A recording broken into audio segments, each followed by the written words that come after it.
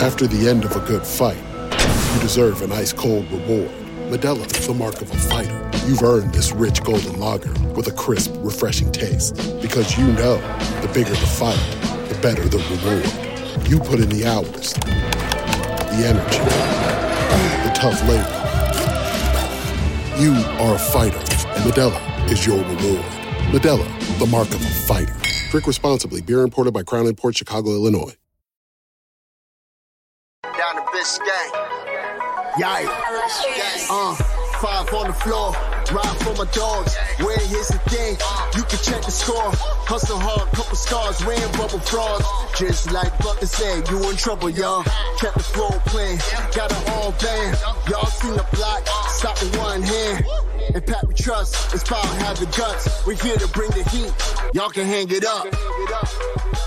Welcome to 5 on the Floor, a daily insider show on the Miami Heat and the NBA, featuring Ethan Skolnick, Greg Sylvander, and Alex Toledo, plus others from the 5 Reasons Sports Network. Welcome back, everybody, to 5 on the Floor. No, I am not Ethan Skolnick to everybody's demise. This is Alex Toledo. I've got Brady Hawk with me. The Heat have gotten to Ethan, everybody. We don't know where he's at. No, but in all seriousness, we wanted to do a defense episode. We did the offense episode a couple of days ago. This was supposed to come out yesterday before the Pat Riley interviews and the Bradley Beal interview with Mark Spears came out. And so that delayed it, but we're here now, and we're going to talk defense. We're going to do real hoop talk here. But first, before we get to that, I would like to shout out one of our newest sponsors, the Rock Esports Center. Shout out to Rock. They're Miami's first gaming lounge. I mean, I've been there. It's a huge space. They've got top-of-the-line computers, top-of-the-line gaming and consoles. They've got drinks. They've got snacks. There's going to be a food truck at the watch party, which I'm going to now. The watch party, 10/27, this Friday, Heat Celtics. Come watch with us. It's going to be a good time.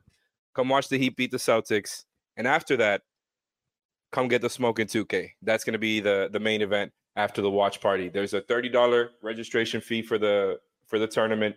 15 of it goes to the venue, 15 of it goes to the pot, and there's prize money. So if you want to come play 2K and potentially win some money, come do it. If you don't want to, just come out and hang out to the watch party, which is free. Like I said, drinks, snacks. There's going to be a food truck. It's going to be a great time this Friday, and we're going to be doing this once a month going forward. It's a really nice place, and I suggest everybody come out. It's in Palmetto Bay, Rock Esports Center and Lounge. Look them up. You can register online for the tournament. And yeah, shout out to Rock Esports.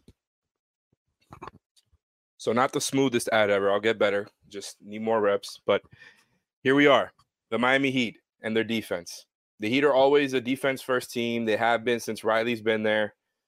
And once that's kind of been, the identity all throughout, and especially throughout this Jimmy era. They've had some up and down offensive seasons, up and down offensive playoff runs, but the defense is always what holds true. And I think even though a lot of people feel like they're running it back, right, in some form or fashion this season, I think there are some changes that have been made to the roster that are going to make some changes to the defense. And so I want to go over the scheme stuff first here in this first half. In the second half, we're going to do some rapid fire up downs on some defensive stats I pulled out here. But first, I want to talk about the new projected starting lineup that I think we're all more or less concerned about. Kyle Lowry, Tyler Hero, Jimmy Butler, Kevin Love, Bam Adebayo. They're leaning offense, Brady, but what do you do on defense if you're starting this lineup? I think there's a lot to be concerned about when it comes to Love with the showing and recovering. Lowry's good for that because he's a great help defender, knows where to be. He knows how to draw charges. He knows how to switch. He's not a complete negative out there. And so he helps with the help defense stuff that the Heat love to do. But when you're trying to factor in for Lowry, who doesn't want to be a primary point of attack guy and who's asking for the switch every time a screen comes up for his man, how do you handle that while also balancing whatever you're going to do with Tyler out there? If you're going to be constantly throwing hard help and at the very least hard stunts whenever he's isolated, what do you think is the answer for the starting lineup there on the defensive end? Yeah, I think the big thing is you mentioned leaning offense. I don't know which way they're leaning. I think they're just leaning. They're just literally leaning. But it's not defense. It's definitely not defense because you're talking about that lineup. There's just too many holes to potentially attack that you're basically asking your defensive anchor and probably the best defender in the league to basically just be amazing. And that's what he probably will do. And that's why they'll probably be a decent lineup defensively, just because of the stuff he's able to do, the shots they're going to potentially create. You talked about last season, you talk about running it back. I think the big thing is they're probably just going to run the defensive scheme back in a way. They're going to like add different wrinkles, but like the thing they did was like they were forcing those middle of the floor floaters and like inefficient shots. Bam's still going to be there. Bam is still going to be able to kind of force those similar looks, and they're probably going to get out of it in a decent way. With Kevin Love, it's going to be pretty similarly a lot of blitzing. They're going to kind of, if they're going to pull him into the screen, he's going to blitz out, and they're once again relying on Bam backside to kind of cover everything up, which he's so good at making those decisions. When he's not being attacked, I think Love can do a decent job in the post, but how many bigs will he be playing that are going to be trying to go at him in the post? That's kind of the big question there. And then obviously the backcourt, you have Kyle, who is another guy who likes to guard up. You don't want him chasing around screens. I think you saw in the preseason, there were times where I was like, that could be a little problematic, just kind of funneling everything to Bam once again. They have 2-on-1s, and he can do it, but do you want to do that consistently? I'm not so sure. With Tyler Hero, I think it should be. I think he had a pretty good defensive preseason. I think he's shown that he is really putting a focus on it. Like when a guy goes to the defensive end, he's like really worried about the small things because he wants to be good defensively and wants to be better on that end. I think that stuff matters. So like when we're talking about specifics, I think one of the things that they're going to do a lot of is try to like switch stuff off ball with him to keep him off ball, and not because he's a bad defender that they don't want him guarding the ball. It's more so that I think he can do things off the ball. I think he can make decent reads. I think he can get in those passing lanes. He was talking about it kind of at training camp when I was talking with him about he feels like he can kind of do that stuff and get certain steals and make those type of plays just from watching the ball and watching plays develop. That feels like the best type of role for him. So like a pre-switch, basically. Pretty much like kind of anticipating a potential screen action and trying to switch type of stuff. For sure. So that's the type of stuff you could do around Jimmy and Bam. I haven't even mentioned Jimmy, who I think is a given what he could provide. He's most nights probably going to guard the best defender when he feels like it in the fourth quarter. He's going to be averaging close to 2 steals a game just because of how good he is in the passing lanes. All of that stuff we know. But I guess the big thing will be, once again, let me just also note, like we're talking about this lineup and because it's really on paper does not look great defensively. But like just because it's the starting lineup doesn't mean it won't. It's going to be off the floor. Shout out off the floor, by the way. It's going to be off the floor by the 7-minute mark of the first quarter. Yep. Like just because it's starting, it's going to be a quick stint for Kevin Love. He's going to be out of the game. And then now you have a Caleb coming in. Maybe that once he gets healthy, a Haywood Highsmith coming in, you kind of get into your mix of different defensive coverages. But I think we're just specifically thinking about the first 5 to 6 minutes of the first and third quarter with this lineup potentially. So that'll be the thing to monitor. Maybe last thing I'll say, because I was going to ask you this question, and we'll segue into this real quickly. I was going to say could get Bam's Defensive Player of the Year thing up if he's able to generate some blocks with the way it's going to be funneling into him. So I know we were going to eventually get to this, so I'll just ask you so you can jump in on it. What do you think Bam's Defensive Player of the Year chances really are this season? I like it. Do you? I do. I think they're shout out David Ramil. He's one of our guys and at Locked On Heat. I was hearing him talk about this the other day, and I think he was spot on with the kind of he said that he thinks Bam, this is his season to win it. And I kind of see it. I think it's the perfect timing when you look at, I think, the times he's kind of been snubbed before. And I think the national media kind of recognizes his impact now that the Heat have made these multiple playoff runs, have been more successful than almost every other team in the league throughout this run. And everybody knows Bam is the second best player. There's like no doubt about it. And I think people know how versatile he is. Maybe not to the degree that we know and we're familiar with, but I do think there's some buzz there as far as what Bam can do. And then you start lining up these other things like Jaren Jackson, who now has to be a whole season again without Steven Adams. And I think that he didn't do the whole season without Steven Adams last season, but there was a good portion where he was hurt, and now he's going to have, I don't think he's going to repeat. And also, the guy who won it the season before is on his team now. So I think that kind of takes away 2 guys. Not that Smart was going to win it this season or anything. I don't think he's ever going to win that again. But shouldn't have won it the first time, but that's a different story. And then you start going to other guys who could potentially win it. I was saying to you not that long ago, like I have a bad feeling like they're going to crown Evan Mobley before they ever give it to Bam.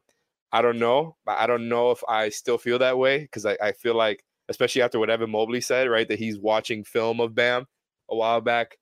The way the Cavs ended was kind of ugly and didn't reflect well on their front court with the way it went. So I do like the defensive player of the year stuff for Bam, especially if, like you said, he can really just make up for the defense and make it look decent. Because if you can make that defensive lineup look decent, which the Heat have done before, by the way, this one might be the hardest just because it's three guys, but they did that a lot in the first season or two of the Jimmy era. I just don't like the idea of going back to it, but I know very much that Jimmy and Bam are capable. And, Lowry, like I said, good help defender, good switch defender.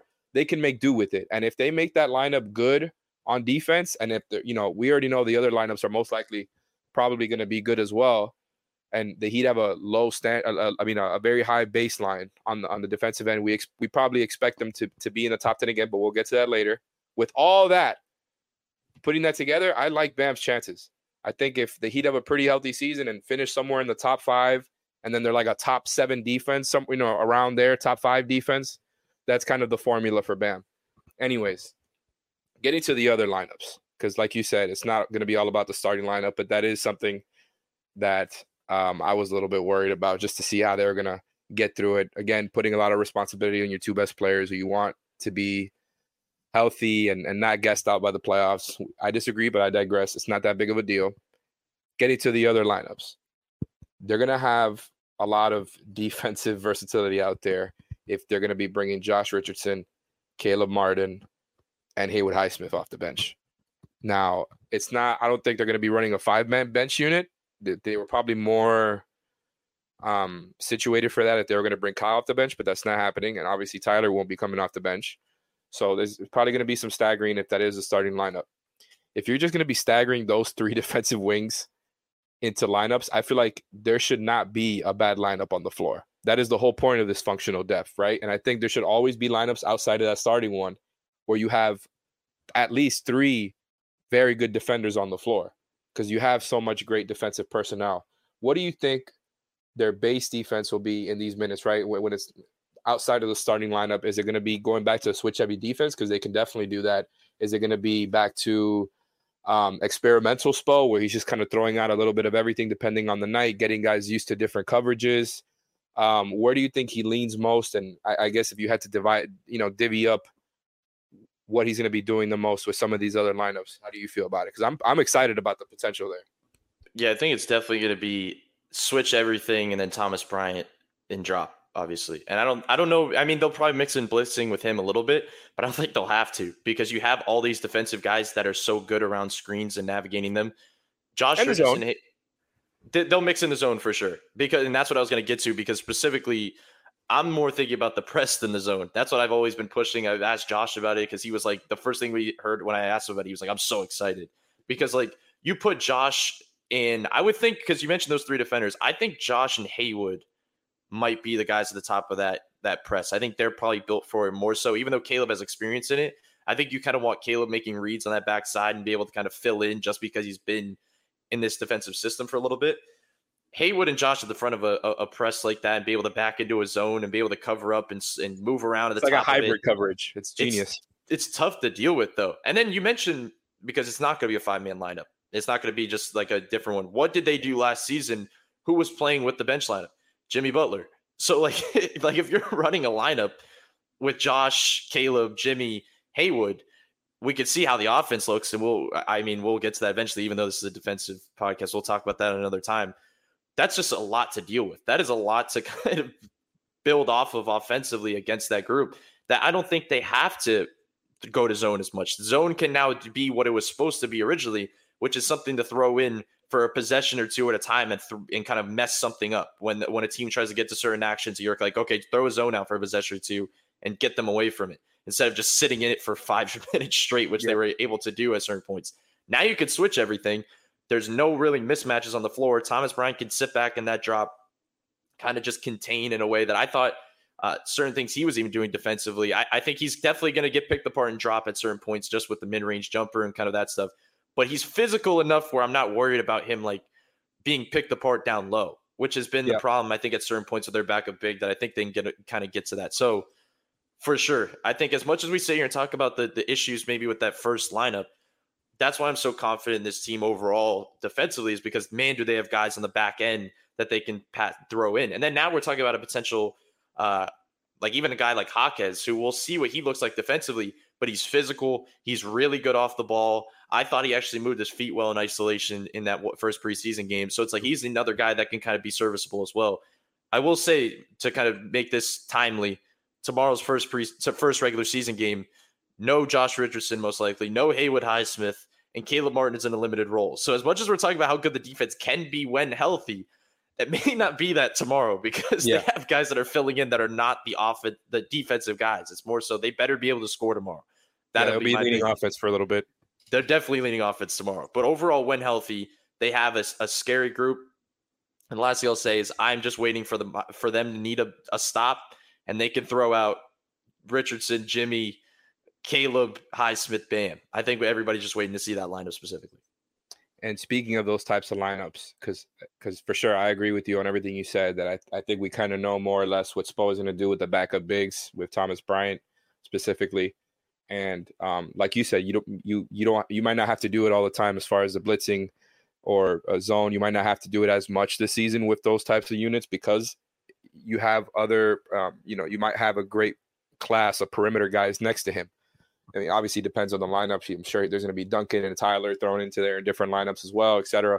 And like you said, Jimmy. So there's all sorts of different lineups they can get to. And the other ones that I'm thinking about is, because we talked about wanting to see Duncan and Bam play together on offense and how they can maybe mess around with their rotation a little bit to make it work. But on the defensive end, if that's the case, I think you probably treat Duncan in a similar way that they treat Tyler on defense, where it's just going to be like a more attentive and early stunt at the very least. Sometimes they'll send two, but less worried about that and more about and I'm not, worried is the wrong word. I'm less excited about that and more about just the idea of having Josh, Haywood, Caleb, and a group like that next to Bam, because then I feel like they can become more of a drop team. And I started to I really liked what I saw in the playoffs last season, that when they had to go to drop, they switched to it and they looked really good in it. So that's why I kind of asked you the question earlier on about what do you think they lean on? Because I was wondering if with some of their lineups, specifically the ones where you have multiple perimeter defenders out there with Bam, they might be able to do some fun drop stuff. They're just guys who can navigate around the screen and go over without dying on the screen. Bam there, obviously, I think they can really pick and choose between coverages better this season than they did last season, with the amount of added defensive versatility, of course, when they're healthy. Because I think they can switch confidently with certain lineups, of course.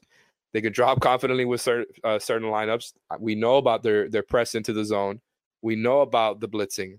We know about the showing and recovering that they do with Kevin Love. They have a lot of things, a lot of buttons that they can press. And I'm excited to see the way that Spo mixes and matches this season based on lineups and based on matchups. Even though he does that more during the playoffs, I'm interested to see how they use that functional depth, which is that what we kept hearing about.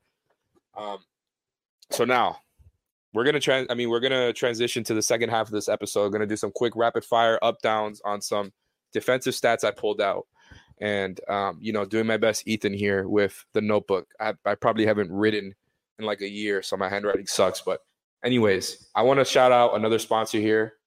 And after we get back from this word, more defensive stats. Shout out, man.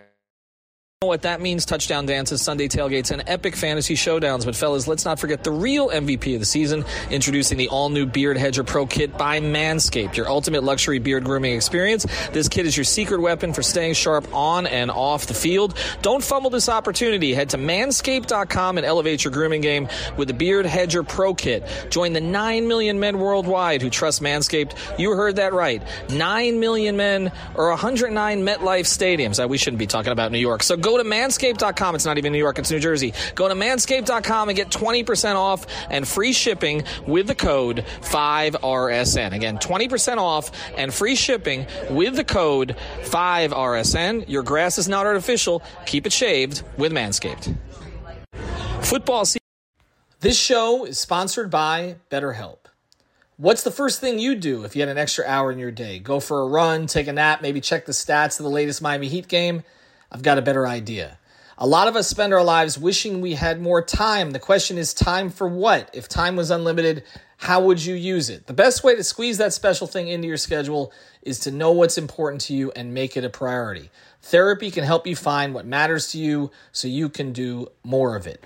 I've benefited from therapy. I went through some life changes, major life events, had some difficulties, wasn't a believer in therapy, but it helped me and it can help you also. So if you're thinking of starting therapy, give BetterHelp a try. It's entirely online, designed to be convenient, flexible, and suited to your schedule. Just fill out a brief questionnaire to get matched with a licensed therapist and switch therapists anytime for no additional charge. So learn to make time for what makes you happy with BetterHelp. Visit betterhelp.com/Miami Heat today to get 10% off your first month. Again, that's BetterHelp, HELP.com/Miami Heat. Catch those springtime vibes all over Arizona. Break out of the winter blues by hitting the water at one of our lake and river parks. Take a hike among the wildflowers. Just make sure to stay on the trails and leave the flowers for the bees. Discover Arizona's best kept secret and visit azstateparks.com/amazing to start your springtime adventure. All right, so at least Ethan is here with us in spirit there with that ad read. But, just makes me feel a little bit more comfortable here. Anyways, there'll be more of Ethan coming soon, but one more segment of me talking, I promise you. I'm going to try to allow it up to Brady more and not speak so much, but we're going to do some quick Brady making me laugh here. We're going to do some quick up and down on defensive stats here, and I want to start off with overall, right? They finished the season 6th in defensive rating. When you break it down, they were 5th in half-court defensive rating and 8th in transition defensive rating. So I want you to go up, down on both. 5th in half-court and 8th in transition defensive rating. 5th in half-court defensive rating, by the way. That's pretty crazy how they did that, and they were able to, and they were still a play-in team. Meaning the fact that just shows how bad their offense was last year and how bad their shooting was. Baseline will usually get you into the playoffs at least. It's crazy what Spo was able to do defensively to get them to that point. And not only Spo, but also Bam Adebayo, who was not on an all-defensive first team. Aside from that, I would say, I'll start with the transition one. I actually think they're better in defensive transition, which is funny because we always talk about them being bad in that area, and the fact they finished 8th is pretty wild. But I think they have more defensive athleticism on this team, whereas I think back in the past where it's kind of even Gabe and Max are the guys that are leaking back, because I know usually the two guys in the backcourt with Miami are told their job when a shot goes up is to get back immediately. They're not supposed to go for an offensive rebound. They're not supposed to do any of that. They're supposed to get back on defense. And some of that is because they're left on an island on a 2-on-1, and it's not really a lot. Like two guys that, Gabe can maybe go for a strip or a charge or something like that. But you have guys like Josh that are going to have to leak back, Caleb that's now playing guard and not having to crash these boards probably as much as he used to, that can now be the athletic guys that could stop the break in general and get back. And you obviously have Jimmy and Bam and that type of stuff. So I actually think they're going to be better in that area. I think that I said it before, but the athleticism on this team defensively is something that Spo is going to have a lot of fun with. I just think that, and you mentioned kind of mixing up coverages and mixing up different things. That's why they're able to do it, because they have the versatility and athleticism. Now, okay, I'll say it's tough as much for the half court to go up. Like, are they going to be better than number 5? I think they're going to be right around 5. Like, that's kind of where I see it. And that may sound crazy. Maybe we're like pushing in a certain direction, but I do think they're better defensively this year than they were last year. I really do. I think they have more that they can get to as long as they're healthy. And that's the big thing. Like I said before, like heading into tomorrow, it's tough to see, like, you're going to watch that game tomorrow. You're going to say, how is this team going to be above number 5 in defensive half court?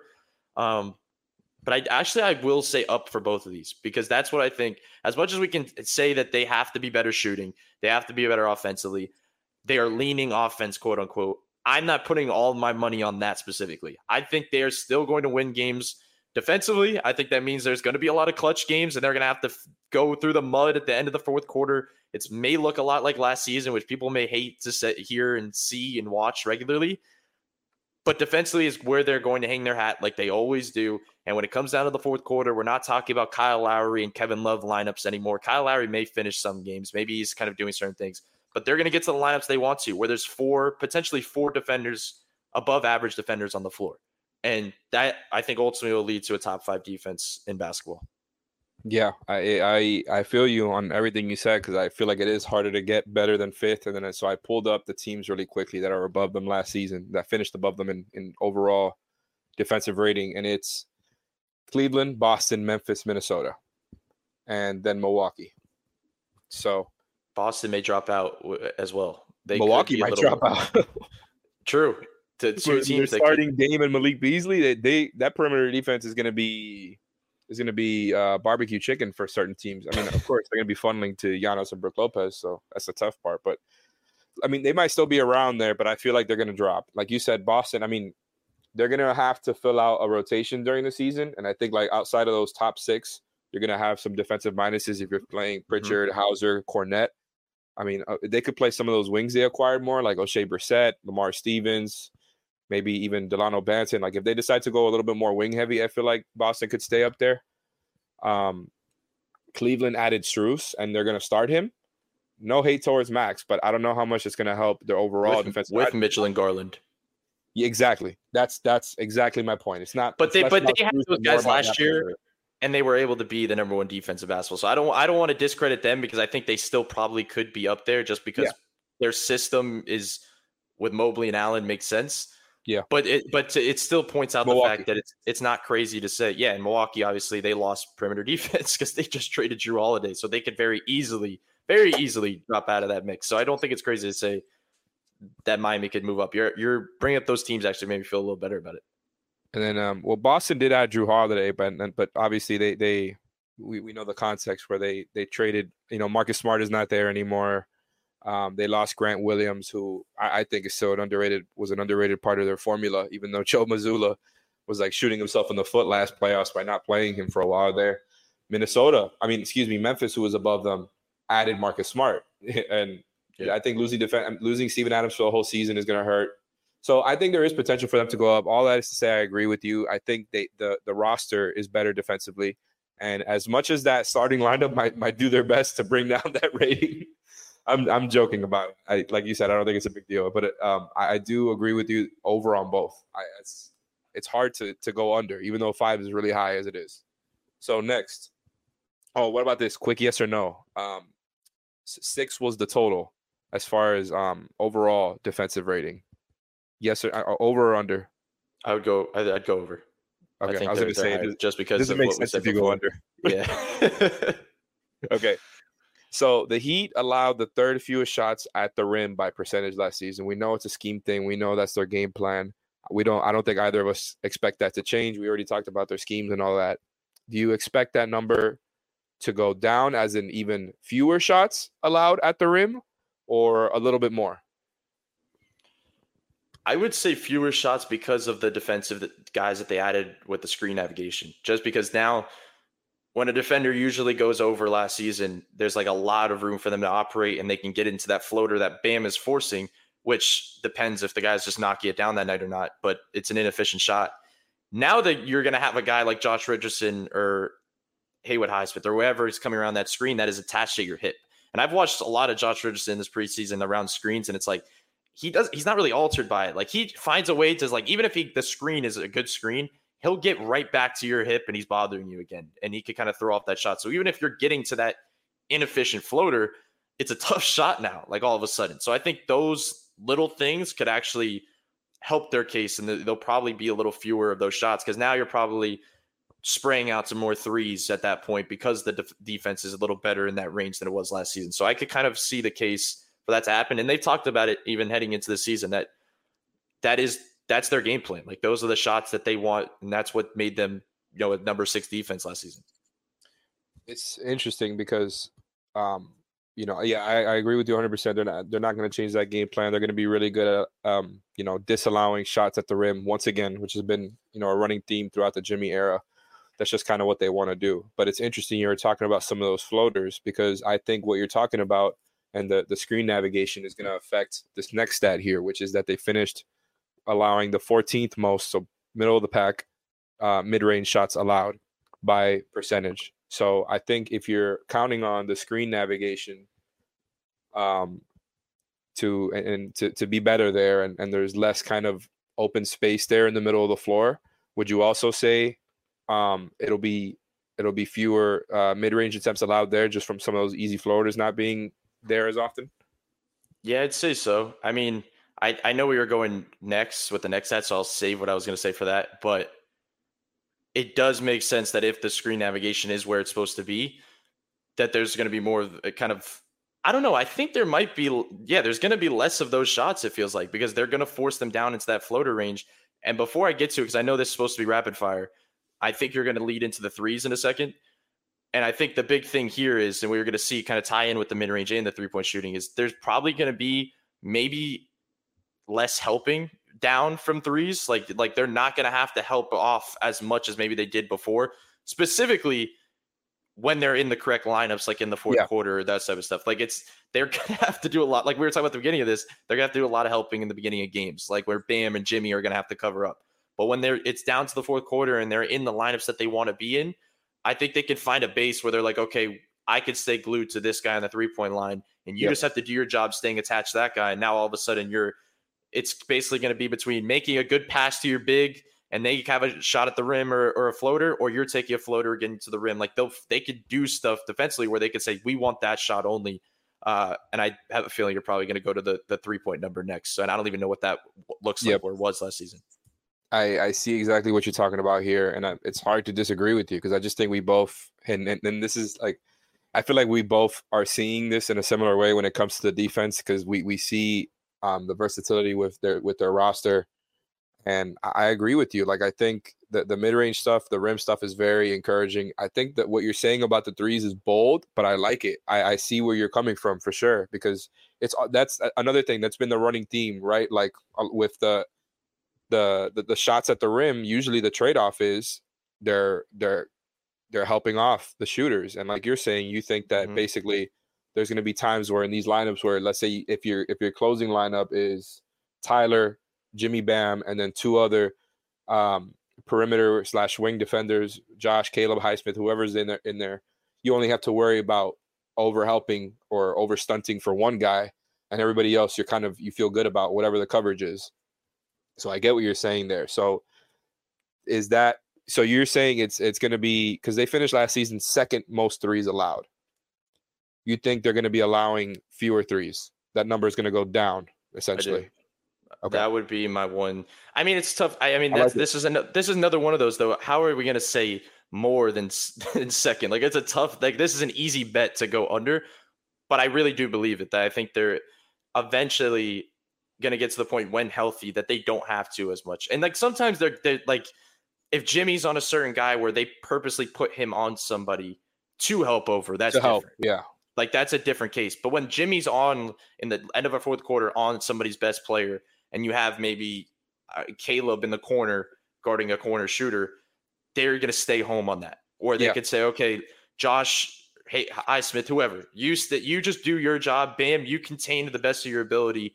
And weak side stays home too, and we kind of just give up the middle of the floor. Like I could just see them getting to that certain points in the season where now it's like as an offense, you're forced into those inefficient shots. Or maybe now I could go back to say the mid-range shots. Maybe the mid-range shots are a little more now because maybe it goes in the opposite direction in those lineups specifically because they're like, okay, I can get to this little sidestep mid-range, but still those are tough shots that you're forcing them into. So once again, this is like totally projecting and on paper stuff. And obviously we're going to see stuff. There's going to be counters throughout a game and throughout a season.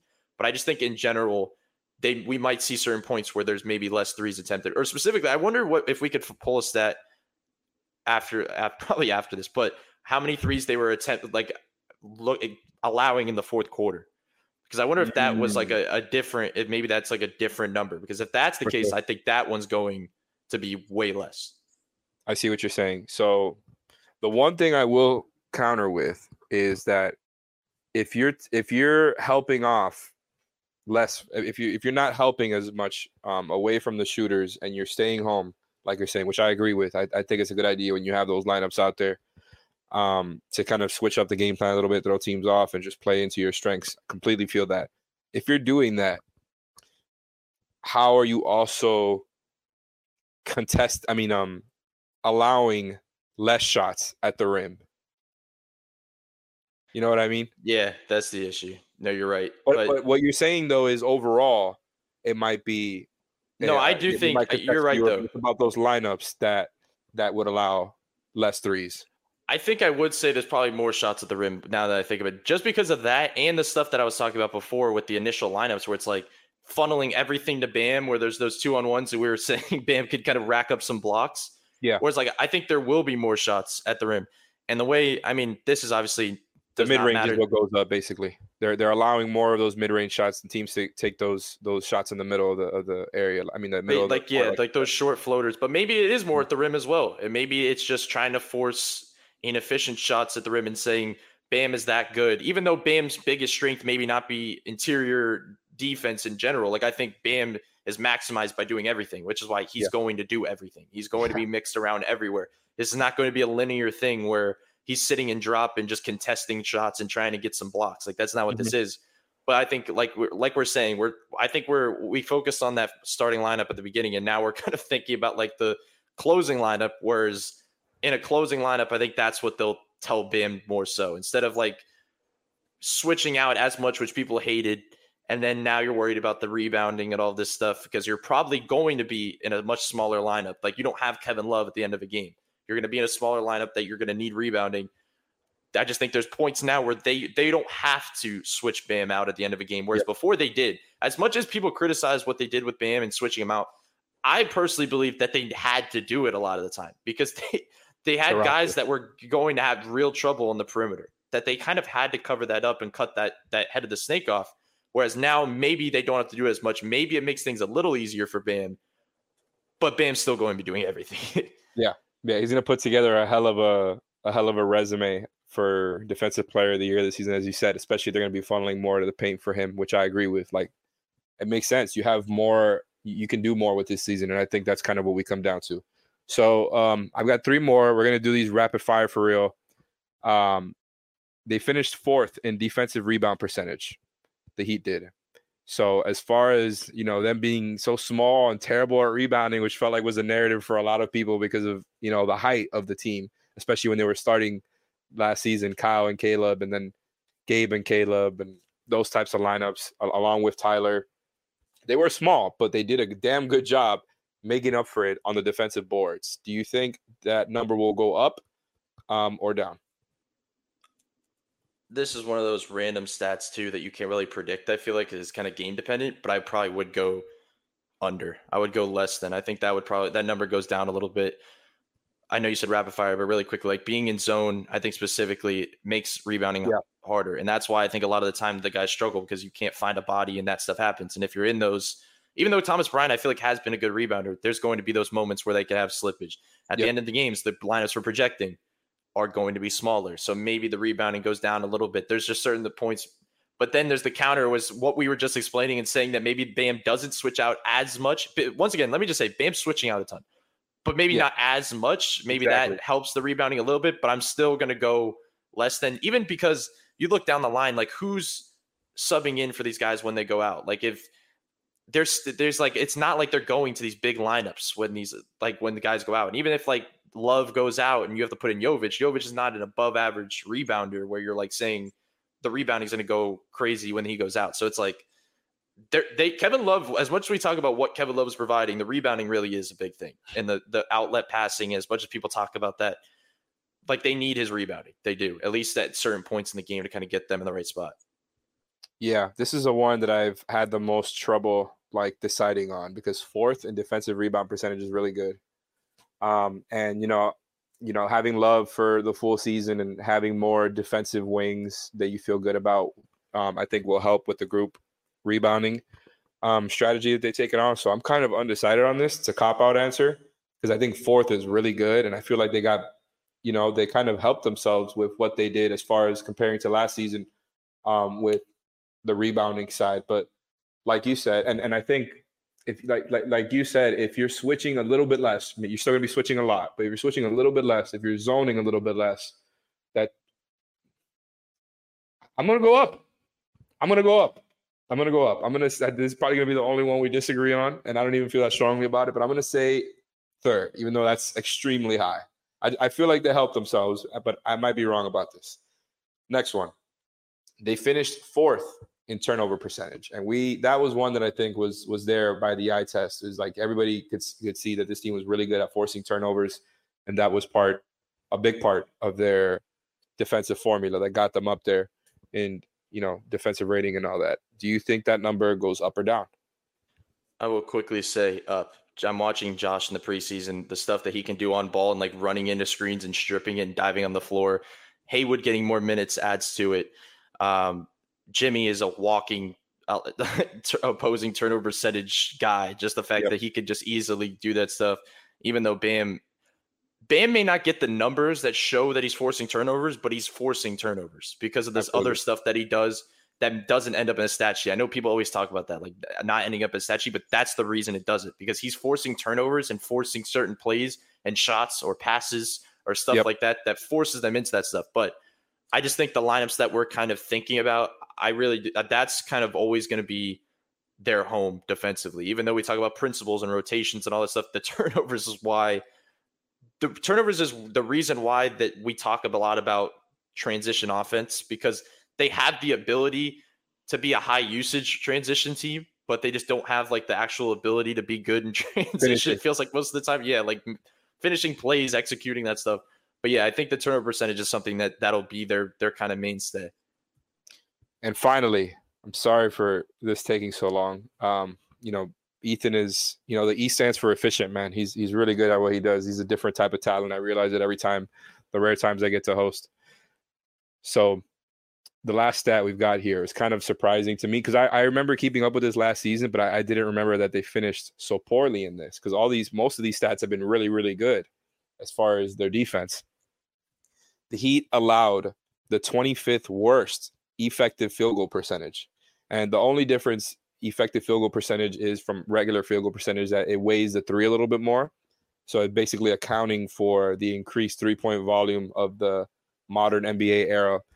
And so what do you think, Brady? Like I said, they finished 25th in effective field goal percentage. So that basically has to do with, the way that teams are finishing on them, not necessarily at the rim, but just like they're converting. Teams hit threes against them. Teams hit mid-range shots against them, and teams finished at the rim against them. So like, even though like we liked the profile, they were not necessarily elite at defending the when you talk about the percentages that other teams finish shooting at. You get what I'm saying? Yeah. I think you said it was a cop-out answer for. I think this might be a cop-out answer, because I think it'll be right where it is. Like, as much as I say they may like allow a little bit less threes because of staying home at the end of a game, which may not alter it much, but it's going to alter it a little bit. Teams will probably shoot at a similar clip, just because of everything else that is going on defensively that we've already talked about. And even forgetting schematics, can we talk about the fact that there's always these random role players and random guys that just randomly just shoot really well against Miami? Can that be added into this effective field goal percentage? That needs to be noted. I think that's a part of it. I think that's a part of why, because they allow so many threes. And so you have these nights where we see it all the time, watching every game and being at every game. You got these guys going off that you don't expect, because they're just not too worried about them. So you would think that if they're not, again, in the grand scheme of things, it might not be a huge amount, but if they're not helping quite as much, if they've got better defensive versatility, you would think that number will go up, but it's a little bit hard to say. So are you undecided? I'm going to say I'm breaking even in 25. I think it'll be mid to late 20s. That's kind of, Ish Smith is now a Hornet. Okay. That effective field goal percentage is down the drain. Okay. That's 4 losses. That's scheduled losses. That's 70% effective field goal percentage nights. That's what this is accounting for.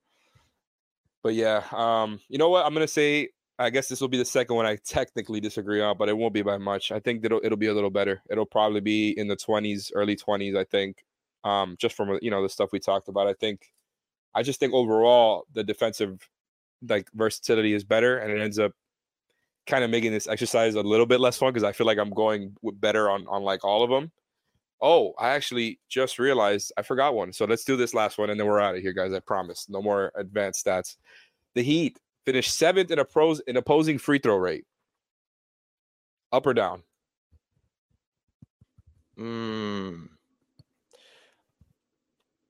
I mean, I think they'll probably allow a good amount of free throws. I think so. So you're saying 7th means they were 7th best? That they allowed the seventh most or the 7th fewest? Fewest, I believe. Let me double check that because now I'm second guessing.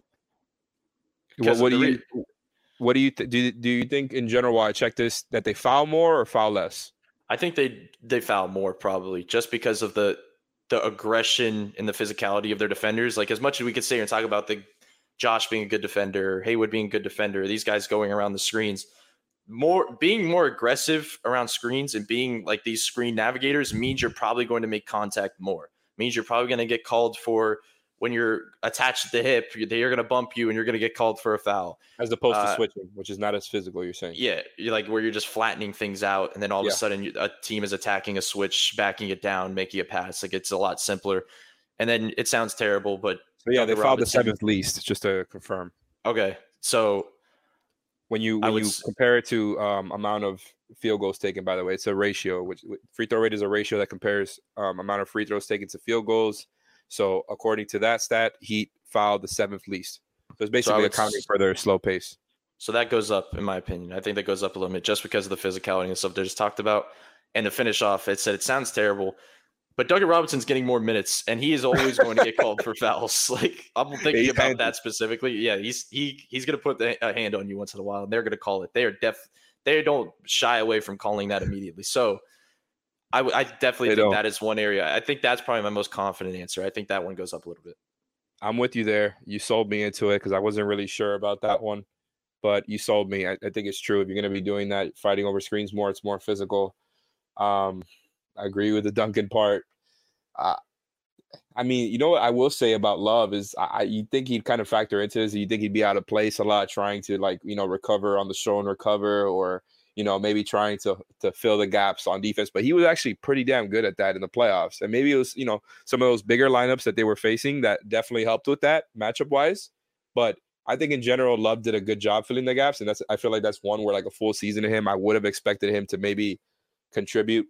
But I'm not as.